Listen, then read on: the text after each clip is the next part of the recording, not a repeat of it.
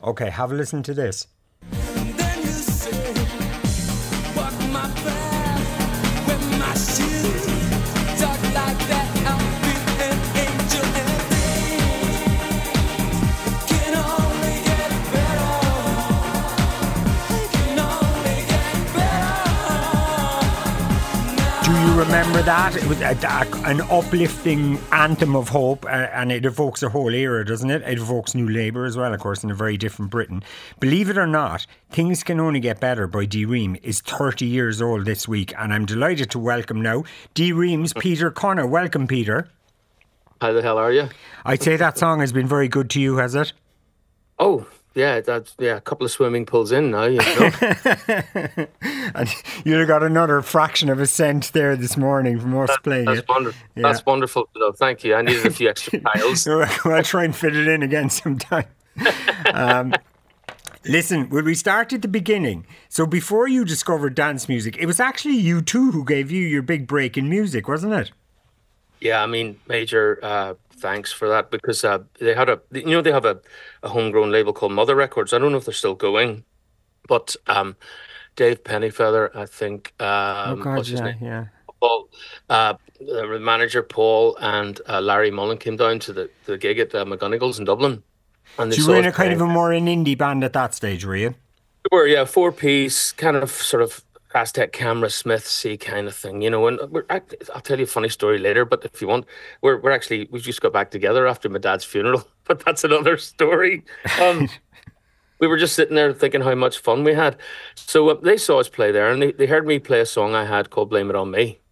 And they loved that, and they wanted to make it a single. So we went off, we were carted off to London, courtesy of Mother Records.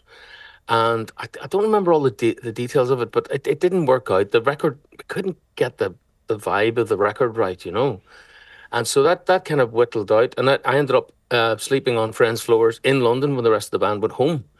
So, but yeah, definitely big shout to you two for that hand up.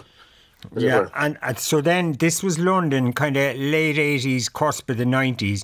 And of course, the dance scene was kicking off. And like many other people, you discovered clubbing and kind of changed your life, didn't it? Well, yeah, it was different because back in Derry, it was just Saturday night's all right for fighting. You know what I mean? Yeah. Kind of thing. It was just beer and gigs, right? So that's all we had. And then I got to London, and it was just a totally different ball game. I mean, I never seen so many women out in clubs in my life, and I just thought, oh, this is the one for me. So I just sort of got immersed in that scene, and I met my current partner, Al McKenzie. He was a resident DJ at a place called The Brain, which was in Wardour Street. Now, it's interesting because McCluskey, who used to be in the drummer in the Joe Boxers, he was running this nightclub, but it was a destination for lovies. And what I mean is, like, you know, you had all the wannabes were there, and also have-beens, you know. So you had people like Shane McGowan were actually there, Dieter Meyer from Yellow, all these kind of like amazing artists, but also you had DJs, poets, artists, musicians, graphic designers. Jefferson Hack and Ian Rankin met there and started Dazed and Confused. That's the kind of place it was. Yeah, so it was the scene. And I think that's where a lot of the bands that went on to the electronic bands that used to do live shows, yeah, that's where that all started, wasn't it? We were one of there was us and them people, and because we had a background in live, we were one of the first to go live. So very difficult to do live because drums and house music are very, very tight. I mean, they're obviously mechanical. So to actually emulate that live, you need one hell of a drummer, which we had in Mark Roberts. And we managed to do that live. In fact, one night when the PA failed in I think we were in Hull, we were playing on stage, and people were just aghast. But that the tape hadn't stopped. Yeah, there were actually people still going, you know. But no, it was very heady days, and I was in the right place at the right time, if you know what I mean. Yeah. So was You're the Best Thing was your kind of breakthrough single, wasn't it? Before Things Can Only Get Better. Yeah. I remember we had our own little label. We started FXU, and I was cycling all over London at the time because I was brassic, and I took 20 of them in my panniers on each side of the bike. So I took 10 each side. Went down to Black Market Records and to Rough Trade and a couple of others, but Boys Own, and just handed them in 5. The next week, the guy went like, "I want 20 of those." I was like, "Okay." So I had to get a cab to get them down. But the first time I actually had cash in my hand from selling a record, I couldn't tell you the feeling. And it was Yeah. just going clubland, like it was going before the internet. This is all word of mouth, proper, viral. So it just was kicking off, and that was really our into the whole scene. Yes, So the best somebody thing. would play the record in a club, and Yeah, people would hear it there for the first time, and then people would start asking, "What is this?" And that's how it worked, was that's it? it. The whole thing, and the hands would go in the air. I just knew because I used to stand beside my partner Alan as he DJ'd in the clubs. So I watched for the moment when people would just like stick their hands in the air, and all of that's been just compacted into those records. And that's even why today I have people stopping me even on a beach in Thailand and say, Yeah. Pete, that record? And I'm going, yeah, fair enough. You know? Yeah, so the hands in the air was the sign. This one works. Yeah, so Yeah. things can only get better. Then it was kind of an obscure club hit initially, but it was Take That Yeah. actually changed everything, was it? Take That changed everything. Yeah, I was very resistant to going on tour with Take That. In hindsight, it doesn't mean amount to hell of beans. It's just, it is what it is. Yeah, So I went on tour with Take That, and lo and behold, like we went from having 40,000 clubbers buying our records into the top 40 to 300,000 pop fans buying our records into the top 40, which makes a hell of a difference, I'll tell you, when it comes to getting to the top of the chart. So we went from being hovering around the 20 zone to right up at the top of the charts. In fact, as you said this time 30 years ago, God, I can't believe it when I even say yeah. it. It's so easy to say, but it's such a lifetime ago.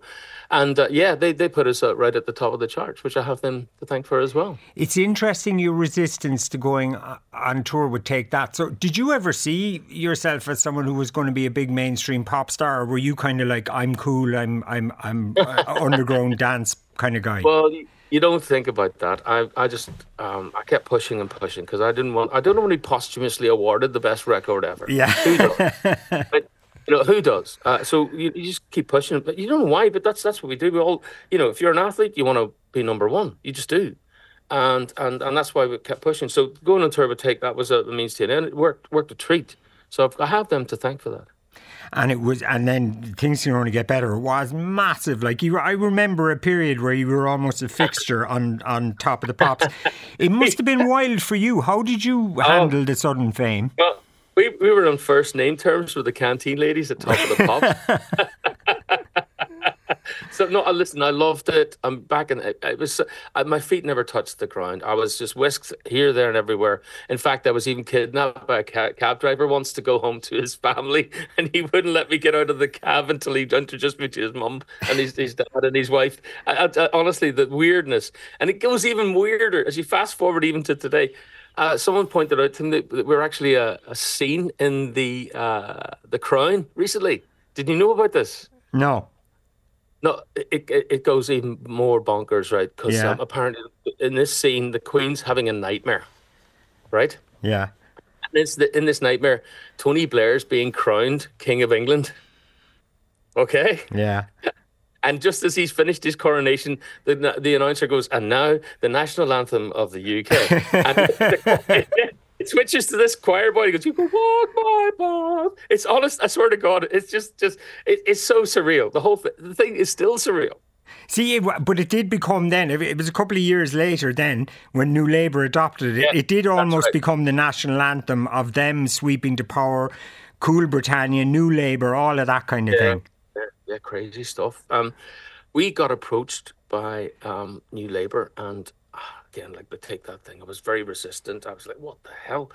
And they said, "Look, they're just changing the red flag. They're going to use your song as like their walk on tune. You see Trump coming on, he's got the walk on tune and the whole thing." I was going like, "Oh God, politics and music don't mix." Anyway, again, one of those things you get caught up in. And I remember John Prescott invited us down to the Houses of Parliament, and you know that expression, "toe the line." Yeah. Right. Well, that's from the Houses of Parliament because there's a red line on each side of the house. If you stand on it and you put your foot to the line and you toe the line, you're not even a sword's width away from the other side of the house. That's where it comes from. I love Okay. that. And love come that. here, a lot of the musicians then, because Noel Gallagher was hanging around in number 10 and Damon Albarn, all these people became embroiled and like Yeah. it was the done thing at the time. And then I think some of them look back and go, I'm not sure Yeah. about that now.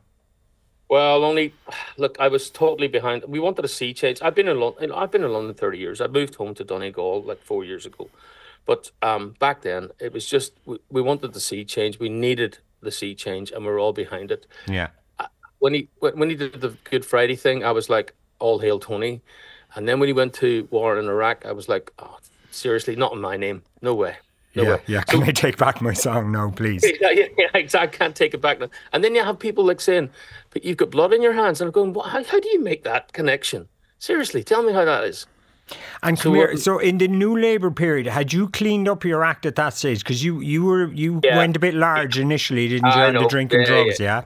yeah, exactly. Of course. Listen, what does it? Sting said, having a drug habit is God's way of telling you you've got too much money. Yeah. So, so yeah, no, I was there, did the whole thing. It was probably the end of my career, to be honest, in that regards of being with the hype machine, inside the major labels. But yeah, I was about 6 or 8 months clean by the time I did New Labour. And So do you think it ended your career? Yeah. yeah, yeah, definitely, because I wasn't, my head wasn't in the right place, you know. Yeah. So is that a big source of regret? Yes, Yeah. yeah, yeah. That there was Drugs a are there was a different life and a different career there for you, was there? yeah, it is, and just you go into a totally different world. Anyone who's taken drugs will know that it does. It's joyous for the first year or something, and then it can take hold, and you're just doing it to feel normal, and then you're sort of like a zombie, and that's what happens. Right. And was it hard getting off it or out of it or whatever? Did you have No, treatment and no, all that kind of thing? yeah, I was lucky. I went into treatment for a couple of weeks, and then I got clean from that bit, and then I went into the rooms into AA, and that was great. It's one of the best places. You meet some brilliant people in there. And then you discover that you weren't taking anywhere near as much as the others. You feel very That must make you feel good. Okay, okay. You mentioned moving back home to Ireland. How come you came home? well. My mum and dad weren't well, and my brothers and sisters had done a sterling job looking after them for the last, 15, 20 years. And I moved back in October 2019, and my mum died in November 13th. So I had a month with her, and it was a brilliant month. Best thing I ever did. And I was with her pretty much every day up until she died of an aneurysm in the brain. And then fast forward now, Dad just passed there before Christmas on the Oh, I'm sorry to 14th. hear that. I know it's look, I'm at that age now. I'm nearly what am I now? 57. I'll be 58 this August. So I'm at that age where my parent, I just am. And but at least I had these years with them, and I got back and I got really involved in looking after them and making sure everything was all right. Yeah, yeah, yeah. And so you have no regrets on that score. And look, you're obviously very close to your parents. Did you always know that they had adopted you? Yes, I was very, very young, and this is I don't know what it is in the Irish psyche, but Mum would sit there with the gin, and I must have been 3, and she'd sing "Nobody's Child" while the record was playing. Okay, Okay. that's like the Irish thing, who's at the window, like scaring the bejesus out of you. What's all that Yeah. about? And I was like, Mum, yeah. She told me, you're not my son, and blah blah blah, and your mommy and daddy gave you up for me. And I was going, well, you're really my parents now, Mum, so don't worry about that. I was only 3. But when the kids in the playground would have a go at me and say, you look nothing like your mum and dad, you're a B-starred, I was going, yeah, and what? And that would just floor them because they had no recourse after that. And yeah, growing up that way, I had friends who didn't know until they hit the birth certificate and they were 18, 19, and they freaked out. And I was good. Do you Yeah, know what I mean? yeah, yeah. And then a lot of Yeah, people go on that search for their birth mother. yeah. Your birth mother actually reached out to you, did she? Well, I can't remember the Pope's name now, but he formed a Catholic Truth Society, and that opened up all the records they said they didn't have. So I'm in London. It's just before Dream's taken off, and it's probably 1991, 92. And I'm always on the phone to my mum. So, Mum, she says, son, I've been waiting for this letter all your life. And I thought, Christ, yeah, yeah, yeah. And I thought, um, all right, Mum, will you open it? And she's here in Derry, and I'm on the phone in London, right? So she opens it and reads this A4, and it's just an outpouring of emotion about how they took me from her, and it's my natural birth mother, and she's been looking for me all her life, and she would really love to meet me, and all of this stuff. It was lovely, really lovely. And I said to Mum, Monica, I said, Mum, let's go and meet her. So I took Mum up, I took Dad up, we drove up, and we went to Anne. Anne, her name's Anne McCrae. She's still alive, and she's still living up in Strabane. And Anne, if you're listening, love you loads. She's just about to hit her 80th, I think, in the 29th of March. Anyway, went up and she opened the door and she says, son, my door will always be open for you. And I looked at her and says, that's great, Anne. Put the kettle on. Ah, stop. And So and your parents there as well. That must have That's been right. such an incredibly Yeah. emotional but complex kind of meeting, was it? Best way to do these things, always up front, everyone involved. Don't hide things, don't compartmentalize. We're human beings. We do it all together. We're in it together. So it was great. It was the best thing I ever did. They became lifelong friends. My adopted mum and my natural mum. I can't tell you now, I know them more than I didn't know them, if you know what I mean. So now I'm coming up for 26 years or so. I'm godfather to two of my nephews and nieces, and I have three half brothers and a half sister I never knew about, Eleanor, Sean, Paul, and Michael, and they're now part of my life. And I can't tell you, because I watch those shows on the mother and baby homes, and people trying to fight. It breaks your heart. It breaks your heart because, well, mainly because it's a horrendous thing. But I had the opposite experience insofar as, my mum told me from no age. And then when the time came to actually meet up, they all got on really, really well. And I had a whole bunch of gift. It's a gift to have that amount of family in your life. It really is. And now my nieces and nephews are a complete joy. Oh man, I mean, it's a weird thing to say, but you were so lucky, aren't you? And even lucky that Anne was alive, because it's too late for so many people when they do find their That's mother. right. Yeah. That's right. That's right. You got to feel for them. You got to feel for them. So listen, you mentioned at the start there then that at your dad's funeral, so you and the lads from Tie the Boy from 35 years ago. My old man, right, his name was Les Cunnah. Yeah. Catholic from Manchester. He joined the Royal Navy when he was 17. The hotel he was working in before he joined the Navy that summer, he served Charlie Chaplin and Laurel and Hardy. And then he joined the Navy, and he's got some great stories. I won't go into them now, but the thing is, he walked, when he finished with the Navy in 53, he walked around, was it 53 or 60, 61, something like that. He joined up for 12 years. He walked around and sold insurance in Derry. He walked through Protestant and Catholic zones in the middle of the Troubles with an English accent and with Dennis the Menace tattoos, and was unmolested. Amazing. I mean, the man, he's a legend here. Everyone knows him. Everyone knows him. And isn't it a funny thing too, that sometimes it's when your dad dies that you suddenly kind of see the full story, and you, in a weird way, you see them more clearly and their story more clearly than when they were alive, don't you? Yeah, well, I spent some time, because I'm working on an autobiography at the moment, so I spent some time looking, writing his obituary, and I couldn't pack more in. He's just, to me, he was the rock in my life, and he was the coolest dude, man. He really was. And he'd no music in him, but he was a music fan. So when I showed any acumen for like playing guitar, within a year he bought me a Fender Mustang and a Fender Twin Reverb. I mean, that's a year's wages to most people back then. Yeah. So I can't thank them enough. I could have had a man that came home from the pub and punched the living bejesus out of me. Yeah. I didn't have that. I had a guy who was like, he's cool, really, really cool, and really funny too, actually, if you got to know him. So your subsequent, his last gift you was at the funeral, you and the Tie the Boy guys decided to get back together, and there's a new Ream album as well in the works, is there? That exactly. I mean, my hands are full.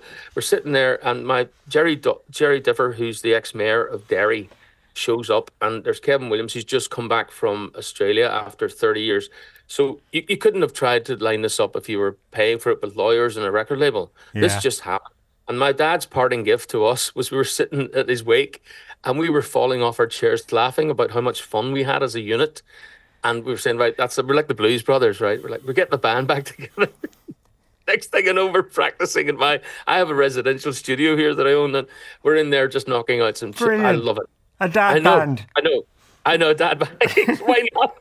And of course, you're still gigging with Ream, so that can pay for the passion project. Then that keeps me in pool filters. You know what I mean? Listen, keep talking about pools. I don't have a pool. I really don't. I'm making this up. Yeah, I think it's good. It's good to clarify that. Although you'll have a pool after today, after we played that snatch of the song earlier, that might tip the royalties over the edge. Very good.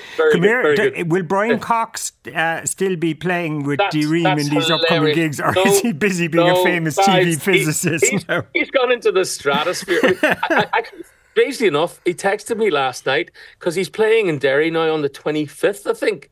And he's going, "Are you around? You up for a pint?" So I'm like, yeah, no problem. I'll be there. But the thing is, here's the thing. I interviewed him. I had a wee show up here in BBC Ulster called Beats for Better Days during lockdown. And I interviewed him and I said, "Brian, I have to take some credit for your career insofar as you were explaining really complicated things on the tour coach to stupid people like me." He says, "You know what, Pete, I'll give you that." So last night he texted me, so he's going to be there. And I go to these shows, right? I'll tell you, I go to these shows and about 20 minutes in, he completely loses me. Now, I think half the audience he loses as well, but they're just there to see him because he's a good looking boy. Yeah. He's the take that of the astrophysicist. He is the take that, absolutely, yeah. So I'm going to see him up in the 25th there. He's doing some like little local shows, so look out for him if you're at all interested in that kind of thing. Listen, Peter Cunnah from Ream, it's been fantastic talking to you. You've such an amazing attitude, like you really do, like you're a tonic. People loving it. What an uplifting guy. Great stuff at Brian and Clondalkin. What a beautiful, open soul, pure honesty. Hey, Brendan, tell Peter I have great memories of him in the Gaeltacht in Donegal playing the guitar and singing Twist and Shout. Really? That's from Derville. Oh, my God. And do you know what? They told me, Nabi at Canch Burla, don't speak English. So I switched immediately into Dream by the Everly Brothers in Gaelic. So there you go, right in your face. Thank you. And then one last text. I remember when Ream hit number one, UTV interviewed his mum and dad. Lovely scene of the two of them watching the video in their sitting room and tapping their feet proud as punch. They must have been so proud of you, were they? They were over the moon. In fact, we had a limo which took us to the Jerry Kelly show up in Belfast, and my best mate robbed it and took his mum out for a wee run in it. So can't complain, like. The ultimate, a limo to the Jerry Kelly show. Where would you be going? Peter Cunnah, you're an absolute legend. Talk to you again. Thank you very much. Email brendan@rte.ie